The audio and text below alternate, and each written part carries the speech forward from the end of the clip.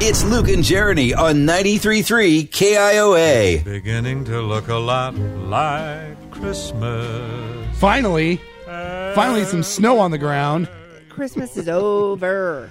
Ellie, you wouldn't know it if you went to my house. Oh, God. We may or may not still have a tree up. You had a tree up like a couple of weeks before Christmas. It didn't have any decorations on it. No. We didn't have the tree up. We put the trees up shortly after Thanksgiving, and then we slowly put other trees up in the house, but we didn't put decorations on them until later.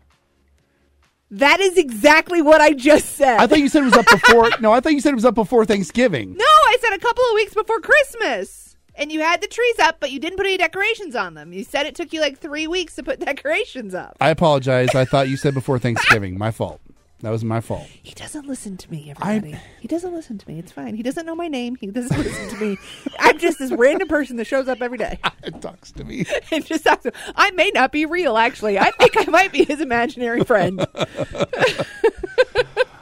Oh, you are not what I pictured for my imaginary friend. Well, you're welcome.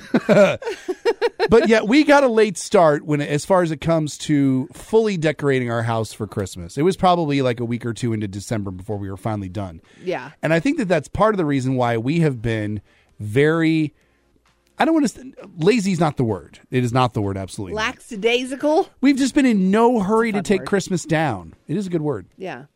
We've been in no hurry. And I will say that it's my wife who has been primarily taking Christmas down because I have been preoccupied with dumb projects that I start in the basement.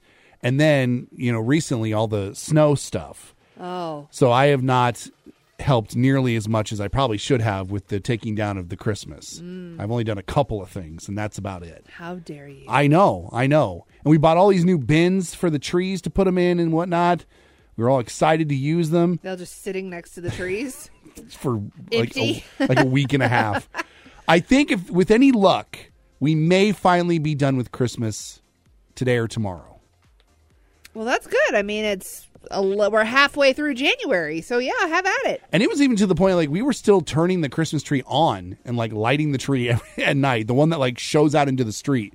So our neighbors saw that we still had a Christmas tree up a week into January. I also know what kind of music you listen to while you snow shovel. So yeah, they must really love you.